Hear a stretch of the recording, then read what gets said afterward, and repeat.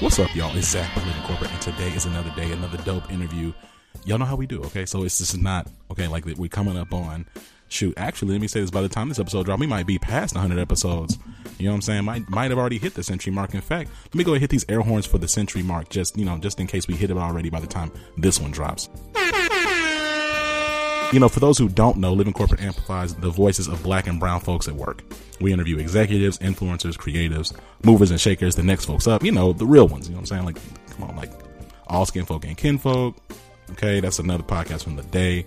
Those who know what I'm saying. But we interview the real ones, okay? And today is no different with Cedric Chambers. Cedric is dedicated to enhancing the presence of diversity and inclusion within the workplace, one client at a time. As the founder and CEO of Jump Recruits, Cedric partners with talented professionals and leading employers to diversify and improve the workforce culture within leading industries and growing sectors. Sound man, you know what? We got to drop some more air horns for Cedric. Come on now. And I got to add one of these Cardi B owls, you know what I'm saying? Ow. Just because. Cedric, welcome to the show, man. How you doing? I'm doing wonderful, Zach, man. You are amazing. That was the best intro I probably ever heard. I know I gave you a little intro, but for those who don't know you, would you mind telling us a little bit about yourself? Yeah, so look, to give kind of the full, but to be quick about it. So, originally from Georgia, not Atlanta, Columbus, Georgia. And so actually a little small town about 2 hours southwest of Atlanta. Grew up, played football, went to college, did my undergrad playing football, graduated from Savannah State with a business degree. Did a little work, in the industry for about a year or so. Went back and got my master's at the Ohio State University, majoring in labor and human resources. And then immediately after I got my degree, I went into corporate America, spending almost 10 years in HR in various areas, in a few different industries, including aviation, medical device, life sciences, pharma.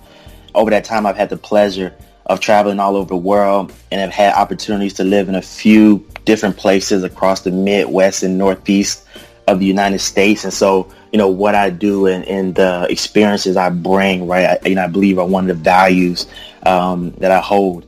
Like, I have a wonderful family, beautiful wife of 5 years, and two incredible kids. And as you mentioned, I am the founder and CEO of Jump Recruits. And so, just to give brief, Jump Recruits is a full-service diversity and inclusion technology startup, and is dedicated to providing inclusion, opportunity, and successful career outcomes for diverse professionals and employers seeking quality, diverse talent. And I've been on this journey for almost 3 years, actually 3 years. And like Charles Dickens said, it's been the best of times and it's been the worst of times. But to be honest, through it all, I wouldn't change anything. First of all, man, you talking about, I gave one of the best intros. That was one of the best, guest intro was just, it was, comprehensive, right? You gave a little bit of the sensitive side on the family tip. You gave some vulnerable side on the journey with Jump Recruits. And then you gave a bit of the, the history about kind of where you're from and what you did. As a side note, shout out to the Georgia boys. I was actually born in Rome, Georgia. There you go. Look at that. You country too, man. Oh, listen, bro, with a K. And that's the one thing. Look, we can talk about it as we get into it, right? I've been in different environments and traveling across, and I have a deep Southern dialect. Right. And when I go into different places, people immediately hear that. And so we'll probably get into that a little bit later. But it's all good, right? Embrace where you come from and just be authentic. Oh, no doubt, man. And it's interesting because for me, just because of my exposure, so I was in Georgia, and I went to Dallas, and I went to Minnesota. So like my accent kind of comes and goes, or the drawl of my southern, my southern drawl kind of will recede or kind of extend during it, just depending on the situation, right? But at the same time, it don't matter about that part. I tell people all the time, say, listen, don't let this pocket square fool you, okay? Very, very country. Don't play with me. Okay, so yeah, man. So look, we're talking today about diversity. It's a super common term, right? And honestly, a lot of folks use the term diversity and inclusion in a broad swath of ways, right? So, like, for you though, what does diversity mean?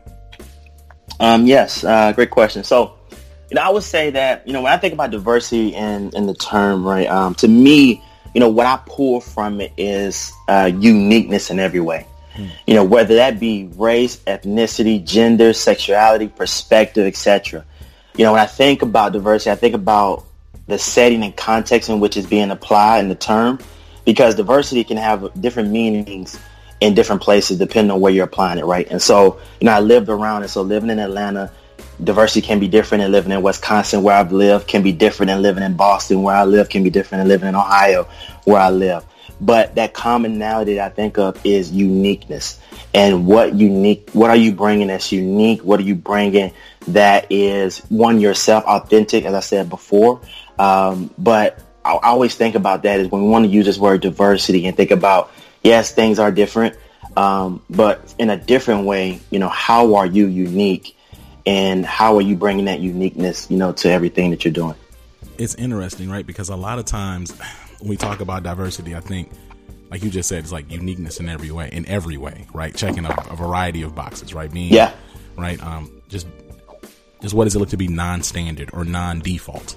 And so with that being said, I'm curious do you have any particular thoughts around the concept of diversity of thought? And have you ever gotten that pushback in your work with Jump Cruise to be like, okay, I see you have all these, ethnic diversity is the only diversity. There's other types, what about diversity of thought? Like what do you, when you hear that, like, what is your response? Oh man, I had to make it through this interview. Because I'm gonna keep it a being with you. I'm gonna keep it a being with you, right? Because when people say diversity of thought, for me, I don't know how long you've been rocking with the Living Corporate podcast, and I'm actually surprised we didn't get canceled off of this joke. But one time, but I'm gonna say it again, so y'all have an opportunity to cancel me again. I said that white people made diversity of thought in the same lab they made crack. Whoa, man. So now you know the Living Corporate official position, and yes, look, there's nobody y'all can complain to. Y'all listen to the podcast. Y'all got a problem. Y'all emails gonna come to me and Ade. Okay, so be mad. All right. Anyway, back to this interview. So, Cedric, what are your thoughts on diversity of thought, man? And look, in perspectives, right? I hear a lot of things, and perspective, right? You got to understand people's perspective, right? And even what you said, like I can see the perspective, right? And that's the one thing, you got to come with an open mind, right, and an open heart into those situations. But thinking about diversity of thought, and so unfortunately, I have heard diversity of thought, and have seen it used as a pushback. And when I hear it, it's typically used in the context of either or. And what I mean is, when I'm having these discussions, and we could be talking about, we're talking about diversity, we could be talking about ethnicity and these things, and they bring up the diversity of thought. They're saying that either I focus on having diversity of race, gender, sexuality, or I focus on having diversity of thought, which is not the way it should be looked at, right? And so it should be viewed as an and, meaning like, yes, you should value diversity of thought, and in addition, value diversity of background, i.e. race, gender, sexuality, etc. But so many people take that position of, I can't value both, and so I'm going to go with the safest way out and say I value diversity of thought as a whole. And depending on how long you let those people talk, right, you can get down into a rabbit holes of, the common terms of I don't see color and X, Y, and Z, right? And so we that's a whole podcast by itself. And when I've encountered this pushback, whether it be clients, prospects, or just in general casual conversations, I usually approach it from the perspective of, hey, look, you're right. Diversity of thought is important and critical to the success of a team, organization, and relationships. But then I always follow up in that discussion with the question of, well, then how do you acquire diversity of thought? Yeah. Because how a person thinks is heavily based on experiences and backgrounds.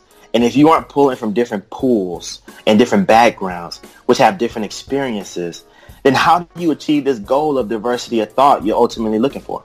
And I typically, at this point, get blank stares. And so, which is great for me because not a real conversation can start. And we can start on even grounds to say, okay, now let's talk through and work this out. Man, that's a great answer. I'll tell you what I typically say, right? So for background, right, I'm in change management, like I'm a consultant. So like I'm having these conversations, people say diversity of thought. I'll say something like, well, you're absolutely right. Diversity of thought is important, and it directly intersects or is correlated with diversity of race, gender, sexuality, so on and so forth. Those things are not mutually exclusive, right? What I'm trying to say is, on the outside, they're giving me the blank stare like they give you, but on the inside, I know they're doing you know what I'm saying? They're they trying to figure out like, okay, what do I do? You know what I'm saying? Yep. I definitely get that. So let's do this then. What are some of the biggest excuses you've heard organizations give as to why they don't have black and brown folks in their organizations? I'm talking black and brown disabled people, black and brown LGBTQ people, black and brown immigrants, black and brown. Like, just why? Why is it? What are some of the biggest excuses you've heard? You know, I'll probably go with the biggest that I've heard, seen, and I think everybody kind of rallies around. But the biggest is that there's an issue with the pipeline. Yeah. And that there isn't enough qualified black and brown talent for those companies to pull from. Yeah. Which is totally false, right? And it's, yeah, man. And it's like, I'm not going to go into why do we keep listening to that lie, but so. Well, I think, let me shoot you some bail, right? I think for me it's challenging because it's like, I don't think people like really can examine or really have examined how offensive and insulting that is. Yeah. Right? Yeah. Like fam, come on, man. Like, we've been here. Like, so it's like you're doing what you can do. You're pushing out the best, and then someone says, "Well, I still don't see you." Come on, man. And that's where it's coming from. Like, it's like we got so many great, whether it be engineers graduating, you got so many great doctors, you got so many great scientists, right? We're doing so many things in the news, and it's still like this message of, I still don't see you. And we all over here like, what more do you want from me? You know what I'm saying? Like, exactly. God. Exactly. And look, I won't be naive to think that there are as many people of color as there are non-people of color. So right. I won't think that. Right. But for instance, look, we know that for a fact there are less black and brown engineers that graduate for college every year and than their counterparts.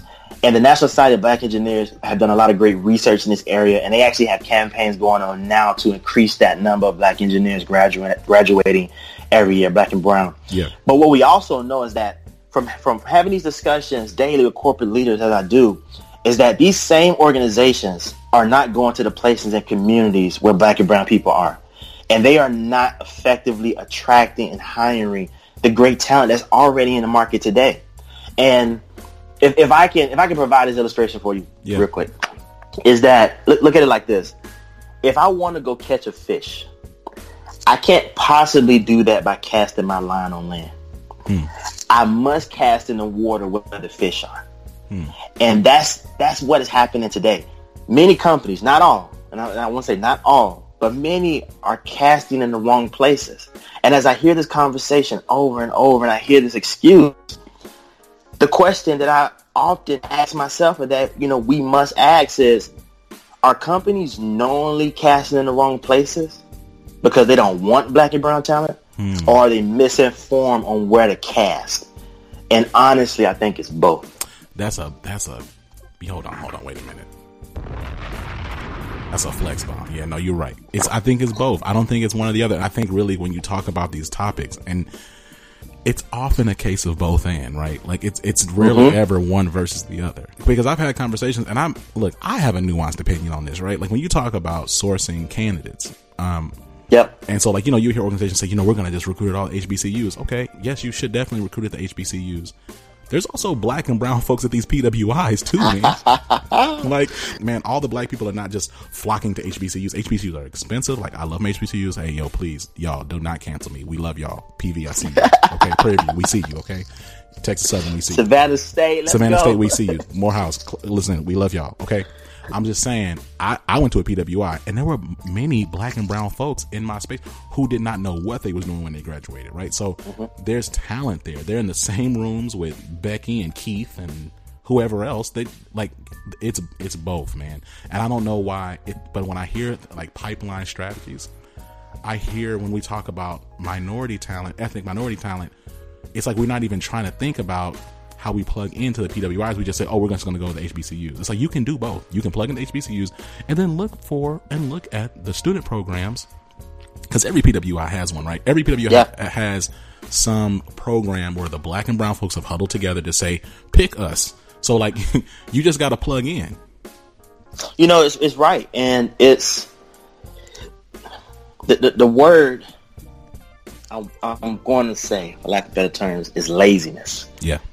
That's what it is. Straight up. And it's that, hey, being in corporate, right? I've done the HBCUs, I've done the PWI. There is a stark difference between the two as far as the resources and opportunities between the two. Where I was in a career fair at, HBCUs, to where you're talking 20 to 30 companies, a lot of them banks and local banks, a lot of them militaries. The military trying to recruit, but then go to PWI and like you talking about 200 of the Fortune 500 companies in here. Right. Buy in for spots, right? So the opportunity and resources.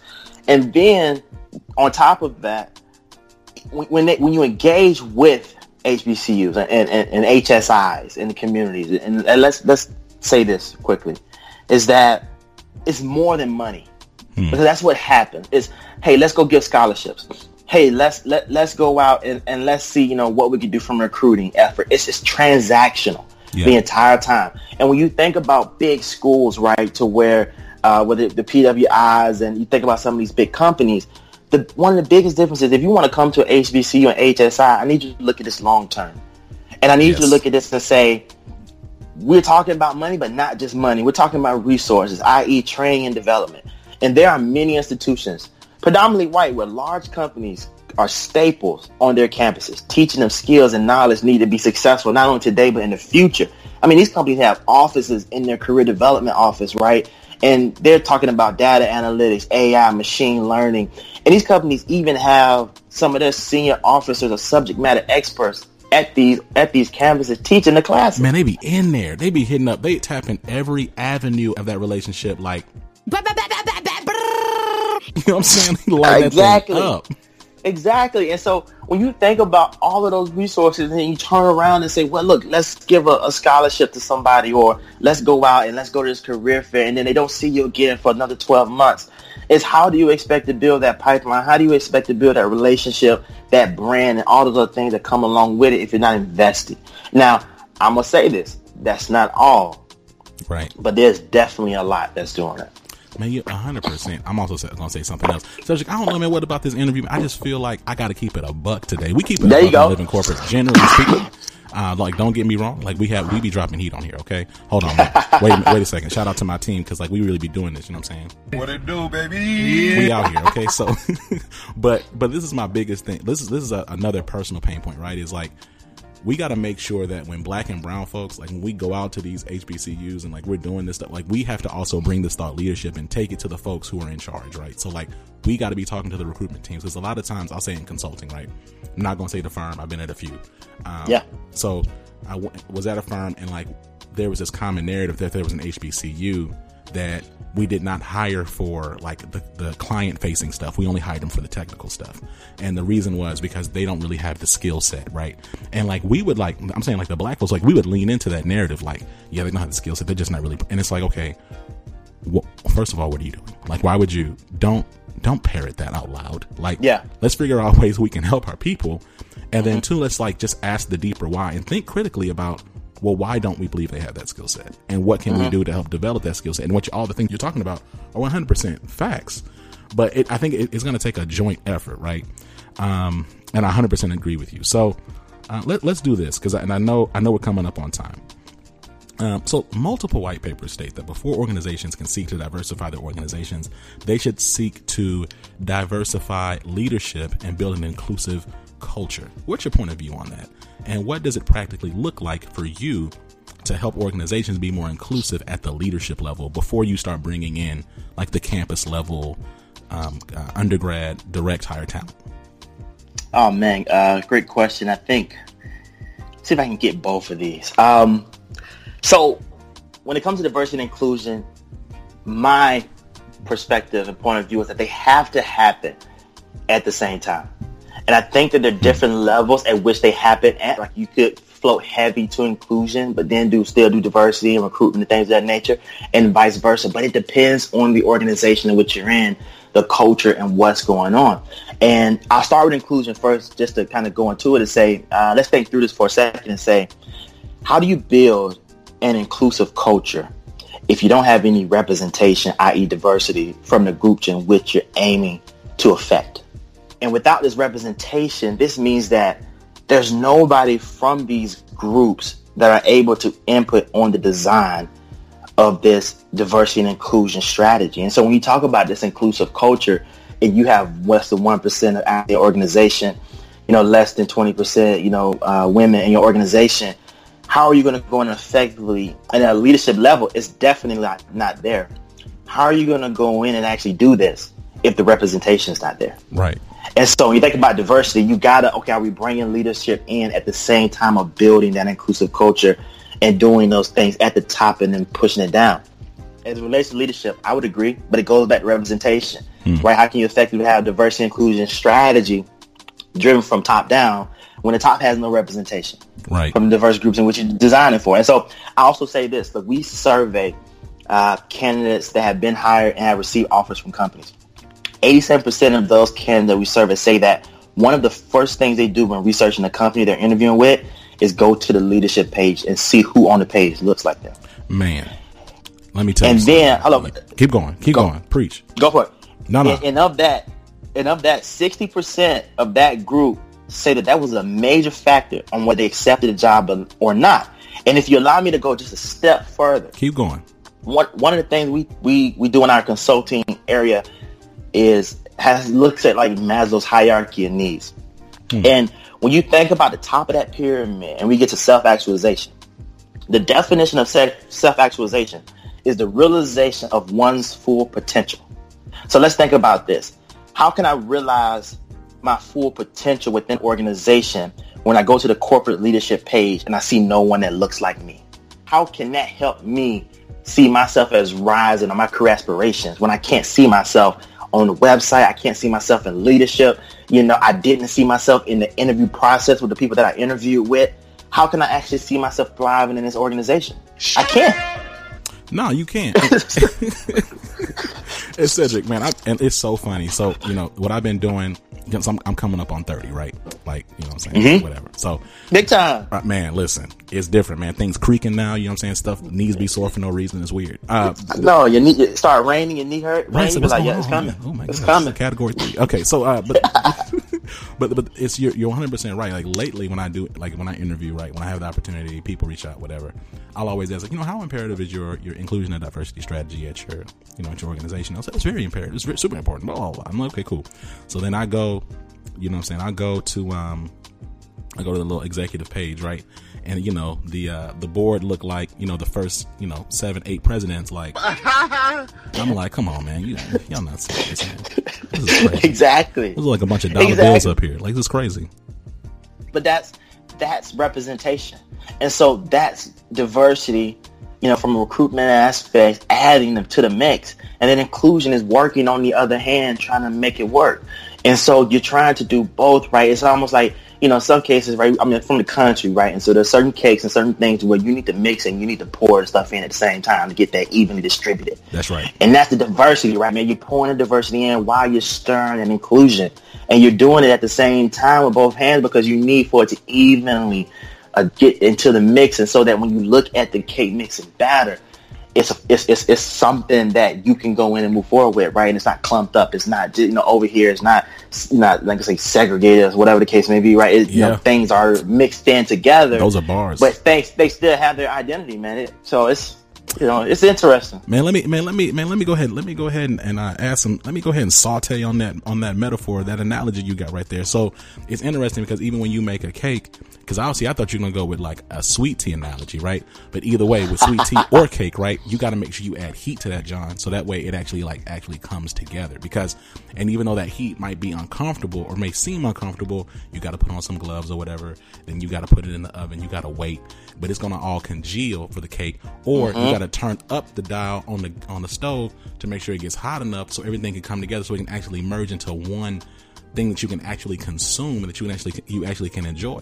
It's the same thing, man. You can't, it's in that mixing process, you got to add some heat to that. That heat might be, accountable conversations, true planning around how we're actually going to make all this happen, how we're going to mobilize our inclusion strategy. What does it mean to really build a culture of sponsorship for your organization?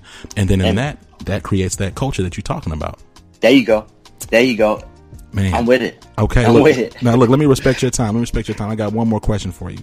Go for it, man. I'm here. What recommendations would you give to the average white executive / power holder who wants their organization to be more diverse, but isn't getting the talent they're looking for, and they're not seeing the talent that they're at the executive level? Oh man, that's a loaded question. You said white exec power holder. I'll say this, and I'll say this for all senior executives, not just white. Yeah. And I'm gonna primarily speak to CEOs and chief HR officers on this one. Come on now. Look, if you've decided that diversity and inclusion is imperative to the success of your organization, then I think you need to take this approach. First, go out and hire you a chief diversity officer. That's step one. Step two, for the first 5 to 7 years on this journey, that chief diversity officer needs to report directly to the CEO. Not HR, not strategy, not social responsibility or impact. Have them reporting directly to the CEO. This not only will have a visual impact, but it will solidify that just like finance, just like strategy, just like engineering, just like HR, that diversity and inclusion is imperative to the business, and it has a direct line to the highest of the high. And I believe it was Steve Jobs that said this, and he said in the context of design, is that if a part of your business is so important to the CEO, it must report to the CEO. Because then only can that organization place the same importance on it as the CEO does. And so you're going out, you're saying, hey, we believe in diversity, but then the diversity officer is 4 layers down the organization, constrained and doesn't have any say-so power or ability to go make things happen. Right. But when that person is directly to the CEO and we're talking top down, they say, hey, this is the move and this is where we're going. And that person is right there, direct communication, can get things signed off, accomplished, done quick. It puts you in a better position to be able to accomplish that goal. Man, I love that. And, it's interesting because I think that kind of transitions your that D&I space from being just like another thing that's like in the compliance piece and into something that becomes like a strategic imperative for the enterprise, right? A lot of times when we think about diversity, we just thinking about ways to avoid, this sound right, We know what I'm saying? Oh man. But look, and also look, in every, so I was in HR, right? Yeah. In every organization that's supported, you got the business leader, you got the HR person, you got the finance person, you got quality, you got engineers. Right. But they're in that organization. And so HR is in every organization. Finance is in every organization, right? And so diversity is in every organization. The same way you look at diversity of people, you should be looking at diversity of suppliers. The same way you're looking at diversity of marketing, the way you're looking at diversity in how you're looking at your strategy, where you're going. Like, diversity is embedded in every one of those. And if it doesn't have that same vertical as the strategy, HR, finance organization, then how can it have the horizontal piece to where it cuts across all to be able to have that impact and show up in the everyday workings and doings of how people act and how they work and how they do their jobs? No, 100%, man. You know what, man? You've been dropping bars, man, like this. You know what I'm saying? I love it, man. I love it. No, I love it. Now, this has been a dope conversation. Before we go, do you have any shout outs or parting words? Oh, man, look, I would say one, shout out to Jump Recruits, right? You can go find more information at jumprecruits.com. Look, the team, shout out to my family, my wife. And look, I would say shout out to all of the leaders, the employees, the janitors, whoever it may be that's out there actively pushing diversity, out there actively pushing inclusion, whether it be in your small circle and you're influencing those around you, or whether it's at a large scale. Congrats, and I thank you, and I ask you to continue to push and continue to be. You don't have to be an activist, but you do have to be active. Ooh. And so I swear, continue to do great things, and I love it. Wow, man. Yo, shout out, man. A round of applause, man, for Cedric, man. My goodness gracious, man. This has been great, man. Thank you. And thank you for joining us on Living Corporate Podcast. Make sure you follow us on Instagram at Living Corporate, Twitter at Living Corporate _pod, and subscribe to our newsletter through living-corporate.com. Please say the dash. You know what I'm saying? Look, we got livingcorporate.co, livingcorporate.tv, livingcorporate.org, livingcorporate.net, livingcorporate. All of them. Except livingcorporate.com. Said you believe it or not, because Australia still got livingcorporate.com. And I'm like, man. So I don't know what we got to do. All that. Right. We're coming to talk to you, Australia. We got to come. We'll have a conversation. Please. 2020. We need that. We need that.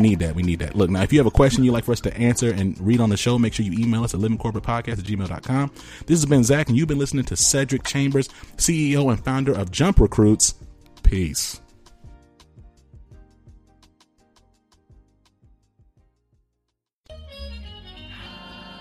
Living Corporate is a podcast by Living Corporate LLC. Our logo was designed by David Dawkins. Our theme music was produced by Ken Brown. Additional music production by Antoine Franklin for Musical Elevation. Post-production is handled by Jeremy Jackson. Got a topic suggestion? Email us at livingcorporatepodcast@gmail.com. You can find us online on Twitter, Facebook, Instagram, and living-corporate.com. Thanks for listening. Stay tuned.